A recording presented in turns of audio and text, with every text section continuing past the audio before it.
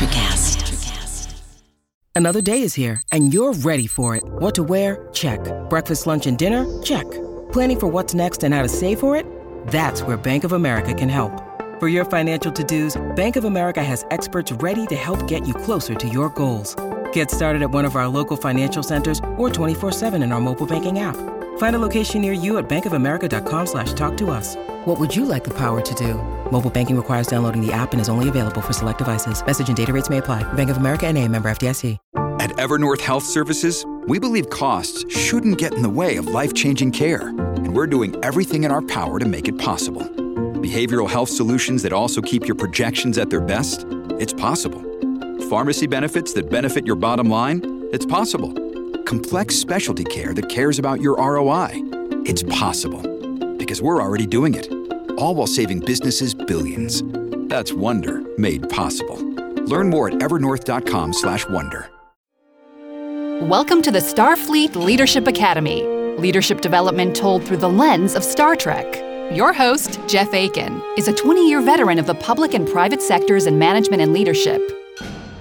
He specializes in helping people unlock their true potential and is a huge Star Trek fan. And now, here's your host, Jeff Aiken. Welcome. Thanks for joining me today. Authenticity, trust, inclusion. 3 of the most important traits and actions you, as a leader, can develop and demonstrate. In an episode that I feel is a long time coming, I'm going to share how you can bring each of these into your day-to-day to help your teams do amazing work. And I get to do this by sharing the first episode of the first season of Strange New Worlds. Strange New Worlds. We are back to classic gallivanting around the galaxy type of Star Trek. Space. The final frontier. Or are we? Actually, we're in Bear Creek, Montana. It's snowy, there are big old windmills, and a gorgeous cabin. We meet Captain Christopher Pike as he's whipping up an incredible-looking breakfast. Best part of waking up. Folgers in your cup. Remember this moment when we get deeper into the series. He's not what you'd expect in the lead captain of a new Star Trek show. He's scruffy, he's got unkempt hair and a big old burly beard. He's entertaining a friend, what is pretty clear to be a romantic interest. More coffee, Captain Batal. Don't mind if I do, Captain Pike. As they enjoy breakfast, his communicator keeps beeping, but he's ignoring it. Batel is trying to get him to answer one simple question. Will he or won't he report to the Enterprise? He dodges the question, which appears to be kind of par for the course. Okay, some backstory here. In the second season of Discovery, Pike came on board as temporary captain of that ship. In that season, we got to know him as well as his first officer from the Enterprise, number 1, or Una, and a young Lieutenant Spock, Michael Burnham's stepbrother. Lots of stuff happened in that season that ultimately leads to this exact episode, which we'll get to in a bit. But in that season, Pike had an encounter with a time crystal where he saw his own demise. So now he lives every day in an existential crisis where he knows how he'll die and when he'll die. And he's having a really tough time dealing with that. Thus, we get pancakes and coffee in Bear Creek, Montana. All right, back to it. Pike is riding his horse through the snow of Bear Creek. It's a very, very William Shatner thing to do. A Starfleet shuttle chases him down, and Admiral April gives it to him pretty straight. He's been trying to reach him because his first officer, Una, was given an assignment and it did not go well. First contact is just a dream. Until one day, it isn't. He tells Pike it's time to put up or shut up. Enterprise leaves space dock at 1800 hours, and he says, "You can quit when you get home, but right now, I need you back on that horse, Captain." That's an order. So Pike is putting his crew together. Many of them are out on assignment or shore leave while the Enterprise is docked. He calls Spock, who's spending some time with his fiancée, to pring. Spock, Are you naked? No, Captain. No, Chris, he's not. He was about to be. Despite being a special night, he agrees to report to the ship. We get the requisite Star Trek flyover of the strange new world's design of the Enterprise. It looks great. It's not quite what it was, or I guess will be. I don't know, but it's a cool design on it. Pike is cleaned up as well. He's clean-shaven and has incredible hair. We meet some of the crew. Lieutenant La'an Noonien Singh. Lieutenant Ortegas at the helm. Cadet Uhura. And a hint of two to come. A chief engineer and Lieutenant Kirk, whom I know you requested. We are in the first episode, and we're already gonna bring in Kirk? I don't know. Well, regardless of what I think, they're off. They're headed to Una's ship's last known location, Kylie 279. En route, Spock meets with Pike in his quarters. They talk about the existential crisis Pike is in. We see the close and the respectful relationship they have, which will come to fruition in an original series episode. Pike shares what he's been, just thinking about and what's been hanging on him. How will it live in me? Will it make me hesitant? Cautious? Not cautious enough? Spock encourages him to seek out the good in knowing what he knows and use it to help him be who he is truly meant to be. The captain. Now, first contact with a planet or a species is meant to happen when they've achieved warp drive. The Federation believes at that point they're at a place technologically and likely as a society to enter the galactic stage.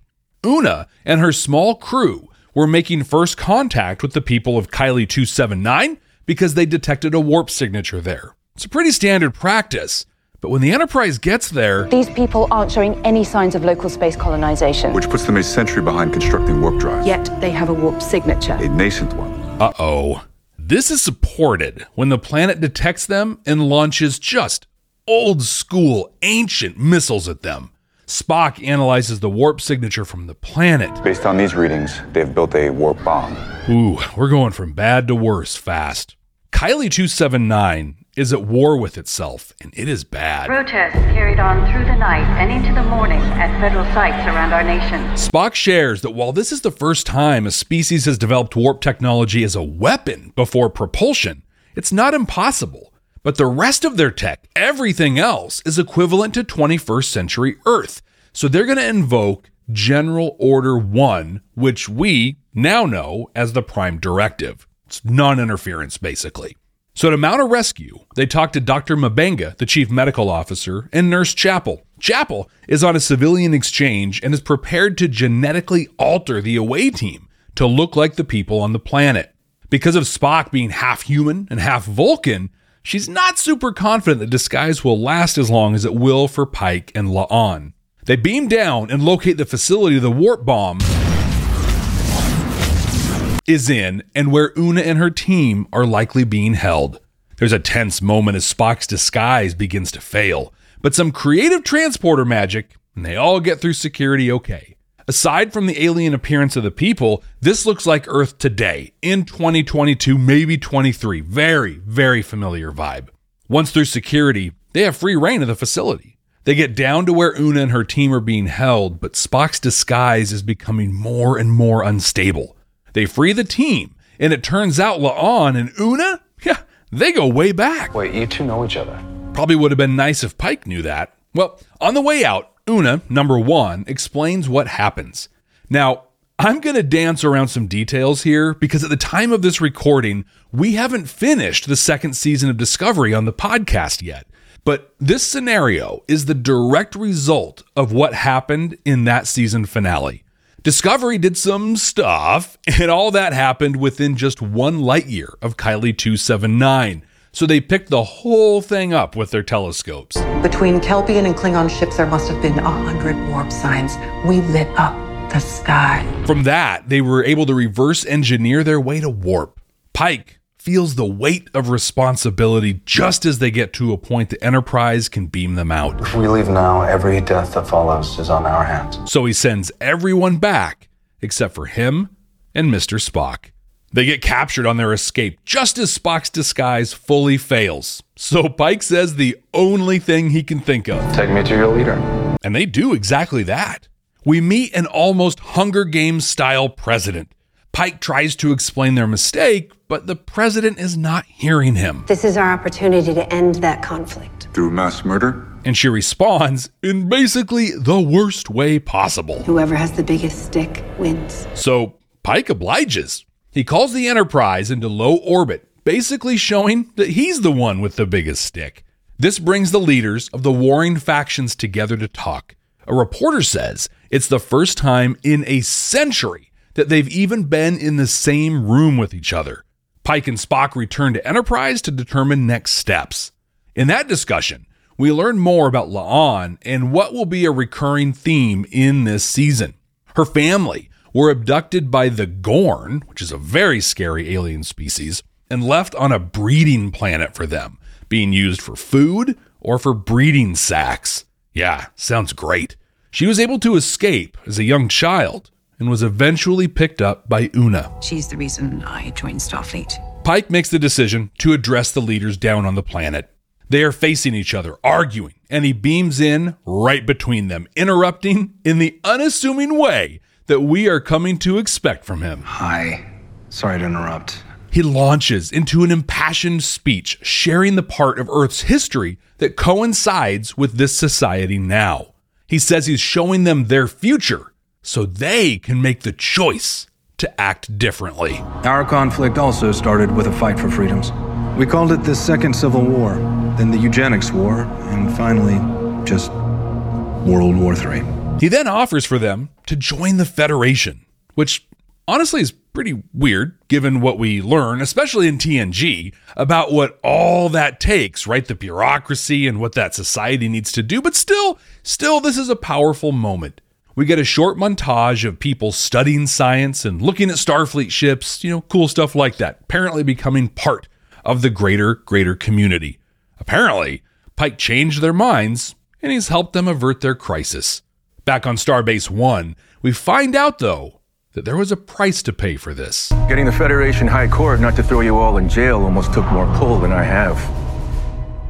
And I have a lot of pull. Admiral Robert April says the Council is doubling down on General Order 1, renaming it, here we go, calling it the Prime Directive. Pike agrees to stay on board the Enterprise, wrapping up the personal journey at the beginning of the episode. And while we're wrapping stuff up, remember back when I said Pike requested Kirk to be on the ship? Well, he shows up. Captain. Samuel Kirk. Oh, thank goodness it's not Jim. It's his brother. And it's kind of cool callback, or call forward, I guess. You see, we first met Sam Kirk in the original series episode, Operation Annihilate. That's the one with the plastic toy vomit things that flew through the air and stuck to people's backs. Well, in classic Star Trek fashion, Pike speaks to the assembled crew before heading out on their great mission of exploration. Let's take her out, Lieutenant Ortegas. Warp Factor 2.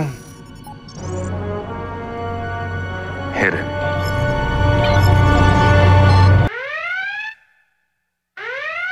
Arguably a favorite, if not the favorite, of the Star Trek coming out now while I record this, Strange New Worlds for many is the series that many of us had been waiting for ever since Discovery was first announced back in 2015. And in a recurring theme through Star Trek's history, it exists because the fans demanded it. This was an exciting introduction to a new series and crew, and possibly, maybe, the most visually stunning first episode of the franchise to date. It's not without its controversy, though, even among those that see it as a welcome return to the form of TOS and TNG. Come to Quark's Crush's Fun. Come right now. Don't walk. Run! In the 30th episode of the Starfleet Leadership Academy, Discovery, Choose Your Pain, I talked about the incredible performance review that Saru set up for himself. Now, there's a tool that enables you to do the same thing for yourself and your teams. For your free copy of this tool, visit starfleetleadership.academy and join the mailing list. You'll not only get a free copy of this incredible tool, but you'll also hear about other cool things going on with the Starfleet Leadership Academy. Visit starfleetleadership.academy today and get your free copy. When you need mealtime inspiration, it's worth shopping Kroger, where you'll find over 30,000 mouth-watering choices that excite your inner foodie. And no matter what tasty choice you make, you'll enjoy our everyday low prices, plus extra ways to save, like digital coupons worth over $600 each week. You can also save up to $1 off per gallon at the pump with fuel points. More savings and more inspiring flavors make shopping Kroger worth it every time. Kroger, fresh for everyone. Fuel restrictions apply. I do carry a select line of unique artifacts and gemstones indigenous to this region. The first season of Discovery ends with us seeing the USS Enterprise. It was pretty exciting when it happened. And the second season kicks off with Captain Pike of the Enterprise coming on board to take temporary command of Discovery. This was, in my opinion, a bit of fan service that lined up the Michael Burnham and Spock connections, and it let us see Pike in action. But wow, they were awesome. Anson Mount as Pike and Ethan Peck as Spock garnered so much support from the fan base, Paramount basically had no choice but to spin a series off for them. But wow, what a huge challenge. One of the things early Discovery had working against it was that its timeline butts up against the established stories in the original series. Now, at the end of the second season, they techno-babbled their way out of that conundrum, but it was a real thing. Strange New Worlds takes that issue, though, and ramps it up to 11. These go to 11. Now, we're even closer to the original series timeline, and we're on the same starship working with established characters. I mean, Spock and Uhura are main characters in both series. And as if those weren't strong enough handcuffs, add in the established stories of Pike. Up until Discovery, and not counting the Kelvinverse movies, we've seen this dude 2 times. Once in The Cage, the original pilot for Star Trek, and again in The Menagerie, which was basically a repackaging of The Cage. So for them to squeeze this series into a super tight set of restrictions is either super brave or super dumb. Time will tell which. Either way, this series is another triumph of the fandom. Back in late 67, maybe early 68, NBC decided to cancel Star Trek after its second season. Let me take a moment and explain what a huge deal that would have been. Back then, in order to crack into the money printing machine that is syndication, you needed at least 3 seasons worth of episodes. Now, Star Trek without syndication is nothing. It became huge in syndication. I mean, I'm talking right now at this second, and you're listening to me because there were 3 seasons of the original series. But if they were going to cancel it, how did it get that 3rd season? B. Joe Trimble, that's how. She helped lead a letter writing campaign that convinced NBC to renew the show for its 3rd season. And she did this in a day and an age where there was no internet. Like, this was phone calls and actual pieces of paper mail that made this happen. Another similar example of this was Star Trek Enterprise.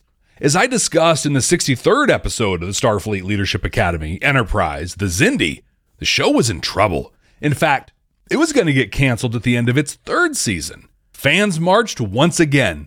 Another letter writing campaign granted it a 4th season. And that's kind of what happened here. We got Pike, Spock, and Number 1 in Discovery and basically demanded more from them. And Paramount listened. This series is the direct result of fans making it so. Now, the episode itself. I feel like this did a decent job of transitioning us from Discovery Pike to Strange New Worlds Pike and creating the world we'll live in here. We met a bunch of the characters, but not all, and in what feels like a breath of fresh air, it is clearly a single episode with its own story to tell. And it picked a pretty controversial one. I mean, basically holding up a mirror to a post-2020 American society and telling us that if we don't change our ways, we'll kick off a civil war that'll lead to World War III.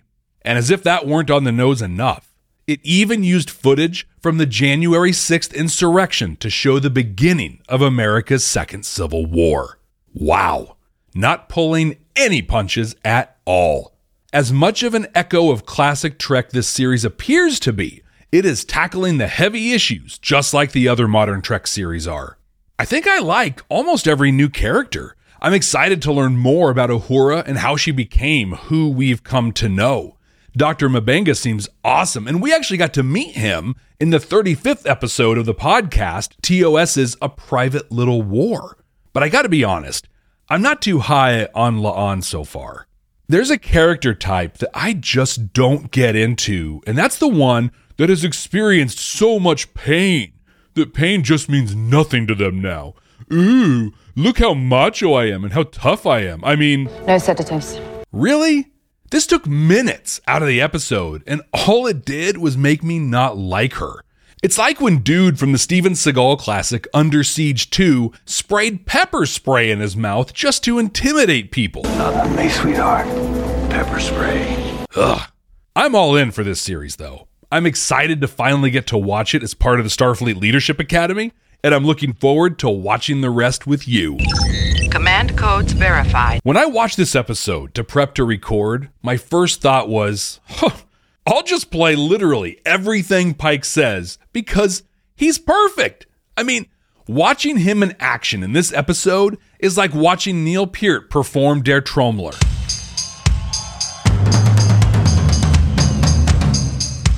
A master of their craft at their peak. But for this episode, I think we can group his excellence together into two categories. He understands teamwork and how to get the most out of a team. And he implicitly trusts that team and through that is able to be truly authentic in a way that puts everyone at ease and ensures they feel like they belong. I'm going to share how he does these things and how you can do the same. The Starfleet Leadership Academy is supported by listeners just like you. Click the link in the show notes to support the ongoing production of this podcast. When Pike first meets the president, who has accepted violence as just the way things work, he drops a piece of wisdom on us that I couldn't leave alone. Negotiation, debate. These are the tools to build a lasting peace. In a theme I'll talk about more here shortly, Pike is telling us that it's not about being right. It's about finding the most right solution. In a more traditional command and control style workplace, bosses tell people what to do and punish them when they don't do it or don't do it well enough. What is wrong with you? Why did you have to phrase it like that? In a more modern trust, coach, and inspire environment, you negotiate, you debate, ultimately you listen. It's not tell and do, it's discuss and hear. Pike presents this as a means for peace. I present this as a way to be an effective leader. You have the end goal in mind, but engage your team on the best way to get there. It's not up to you to decide how they do a thing. In fact, you should be asking them before you even start imagining how it could be done. You have the end goal in mind, but engage your team on the best way to get there. It's not up to you to decide how they do a thing. In fact, you should be asking them before you even start imagining how it could be done. Bring the team together, facilitate the discussion, negotiate with them, and help them negotiate with each other. You will end up with processes and decisions that they like, support, and own, and that are more effective than anything you could think of on your own. You may not be able to broker world peace on your own, but you can follow Pike's advice to bring ownership, satisfaction, and harmony to your teams. What makes this guy exude leadership the way he does?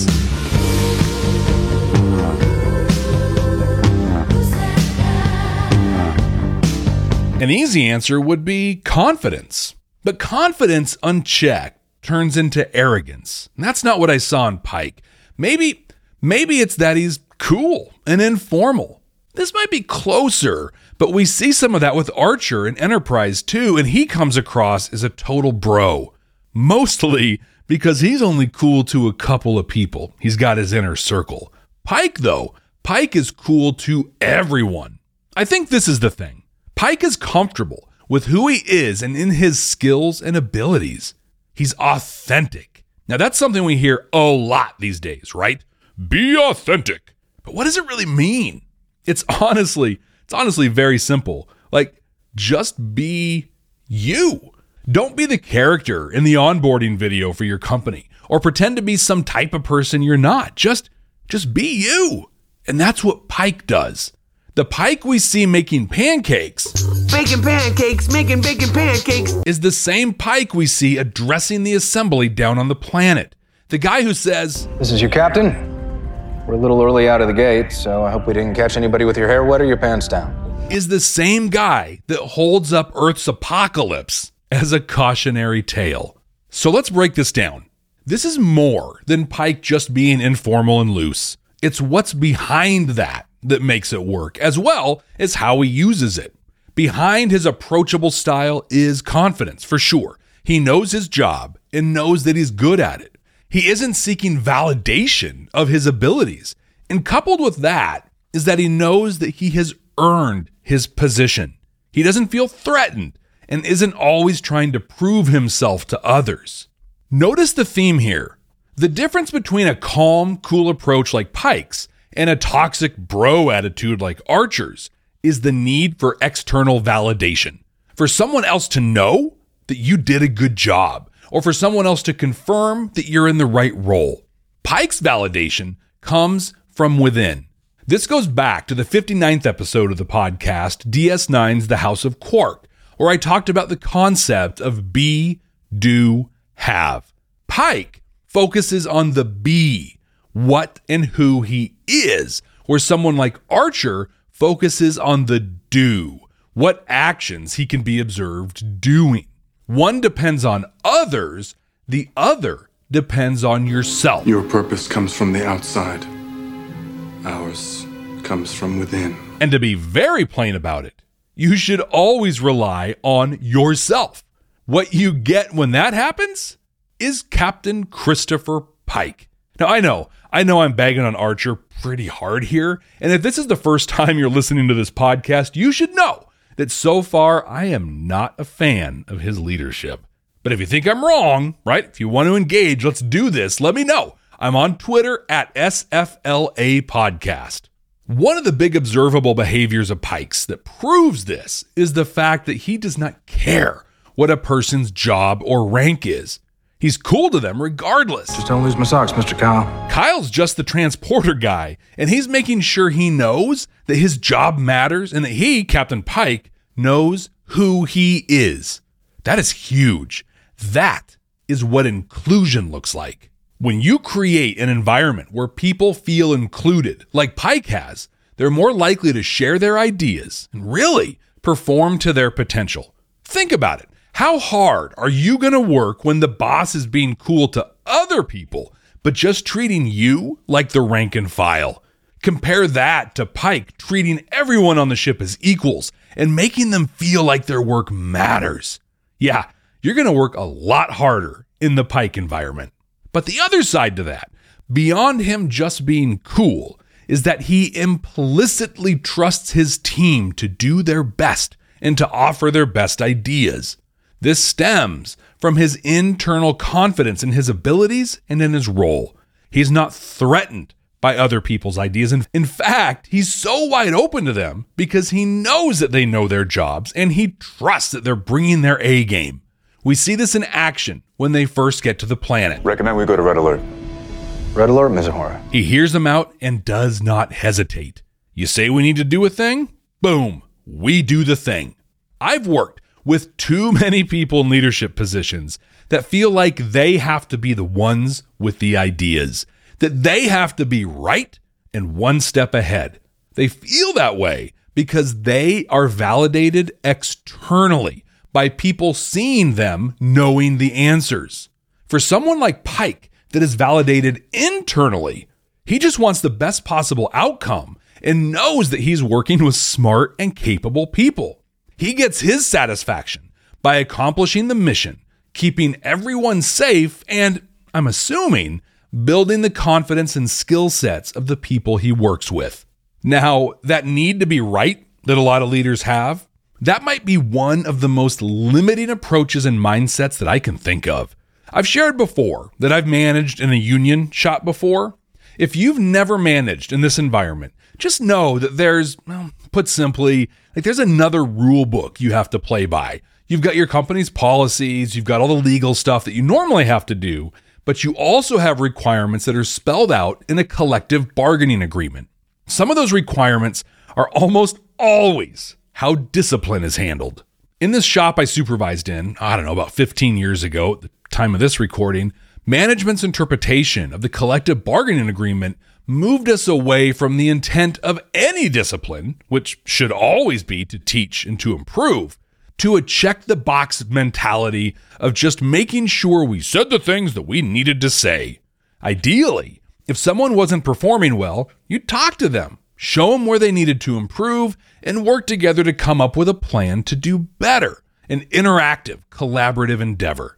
But that's not what we did. Nope. We would write a rather formal letter, tell the person they were blowing it, and then force them to sign the letter. That letter didn't say, that signature didn't say they understood or agreed or anything like that. No, it just said that we told them these things and that we physically gave them a copy of the letter. This approach was built for the arbitration or the lawsuit when we fired them so we could show, hey, look, we told them what they had to do and what would happen if they didn't do it. That approach and mindset is total top-down, command and control. I'm right, you are wrong kind of thinking. Organizations that behave that way do not care about performance or the people that work there. Like I said, poor performance or other mistakes should be talked about collaboratively. In this episode, La'an has some secrets and they affect the mission. She had a previous relationship with Una and trauma around her childhood when she and her family were held by the Gorn.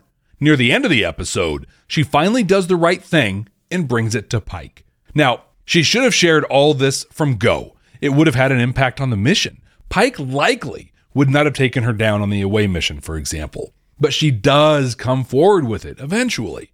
Had Pike worked for the people I worked with back 15 years ago, he would have ripped into her, told her what she did wrong, and followed it up with a sternly worded letter.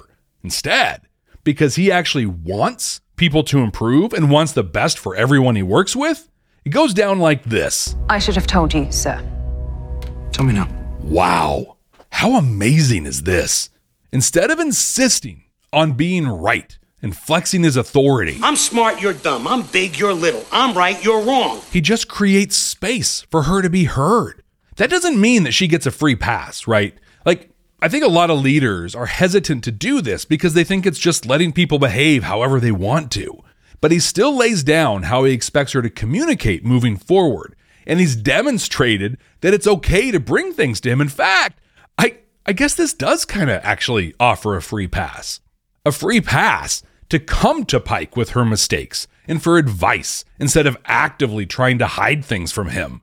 It actually seems like a pretty great deal and a free pass that we would all appreciate having. When he's talking about how things need to be moving forward, he also lays out the overriding philosophy of effective teamwork. There's more to serving Starfleet than just individual excellence. Our ability to work together, that's our greatest strength. Again, we come back to external versus internal motivation and validation. La'an is driven to be a top performer, and partially because of that, she overlooks the needs of the team. It's this mindset that drives her to skip the painkillers when Nurse Chapel makes them look like aliens. Look how tough I am, instead of focusing on the mission and the needs of the team. What Pike knows is that developing each individual to be their best and then focusing them on the team and the team's goals is what makes an organization great. Like, it doesn't matter how tough or smart or good someone like La'an is if she's not working to make the team win. It's a complete situation of everyone wins or no one wins. And Pike's role, the leader's role, is ensuring everyone is ready to help make the entire team win. When I started this section, I said Pike really did two things.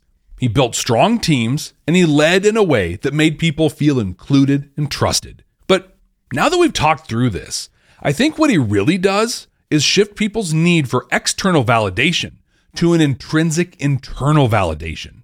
And not just individually, but for the whole team. Each person is internally validated with a focus provided by the leader to the team, which is internally validated for the great work it does. When you can build a team like this, like Pike has, your team will perform at the level we see the enterprise operate at in this episode. No drive for individual recognition, but a welcoming, trusting, and inclusive environment where the team is confident in its abilities. They know that it's in the right role and operates at galaxy-class levels. I want to personally invite you to join the Starfleet Leadership Academy mailing list. The link is in the show notes, or you can visit starfleetleadership.academy to join. I send an email every other week that includes more info from the episode and other news about me and the podcast. Often, I'll provide a deeper dive into some of the concepts I introduce here in the show. Don't miss out on the added info and cool things I share. Click the link in the show notes or visit starfleetleadership.academy to join today. And you'll get a cool thing I put together based on Saru's leadership assessment he did on himself in the Discovery episode, Choose Your Pain. And I'd love to connect with you on Twitter or Mastodon at SFLA Podcast, or on all of the other social media, most all of it, at Jeff T. Aiken. That's Jeff, T as in 279, A-K-I-N. Computer, what are we going to watch next time? Working.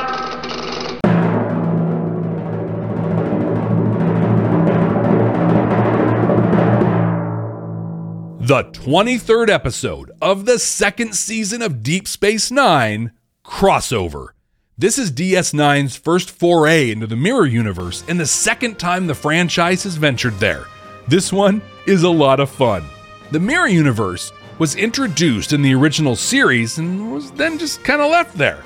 This is almost 100 years later, and we get to see the lasting effects of that encounter. I can't wait to watch it with you. But until then, ex astra scientia!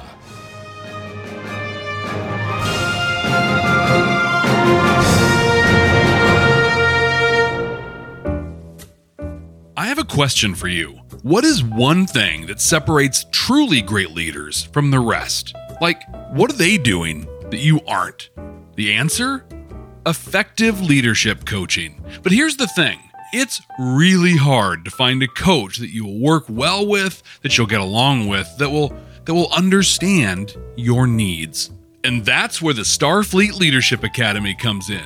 That's right. If you're a leader or even an aspiring leader that wants to develop and build your skills so you can benefit your teams, and you want to do that in a fun and engaging way, reach out today. Visit starfleetleadership.academy/contact to schedule a time with me, Jeff Aiken, and find out if coaching from me personally is right for you. That's starfleetleadership.academy/contact. Thanks. Live, lead, and prosper. Ever thought about starting your own podcast? Do you have a business or a message you want to share with the world? Well, now it's easier than ever with Electricast. Hi, I'm Mark Netter. And I'm Peter Rafelson. We're the founders of Electricast Media. Whether you want to start a new podcast or already have one, join Electricast to grow your audience, monetize your content, and build your community. With our simple sign-up, you get free promotion, world-class analytics, premium ads, and personal support. Go to electricast.com and join our community today. Electricast. Transform your influence. Electricast. Welcome to Sarah Talk Solutions. Ladies and gentlemen, you've tuned into a bit of a different type of show. I'm Sarah B and I'm your host. You can find me on my IG, which is Aussie_Sarah_LA. I talk about amazing, relevant conversations and topics and what functions that goes on in this magical, wonderful, wonderful city of the City of Angels. My IG, which is Aussie_Sarah_LA. Electricast.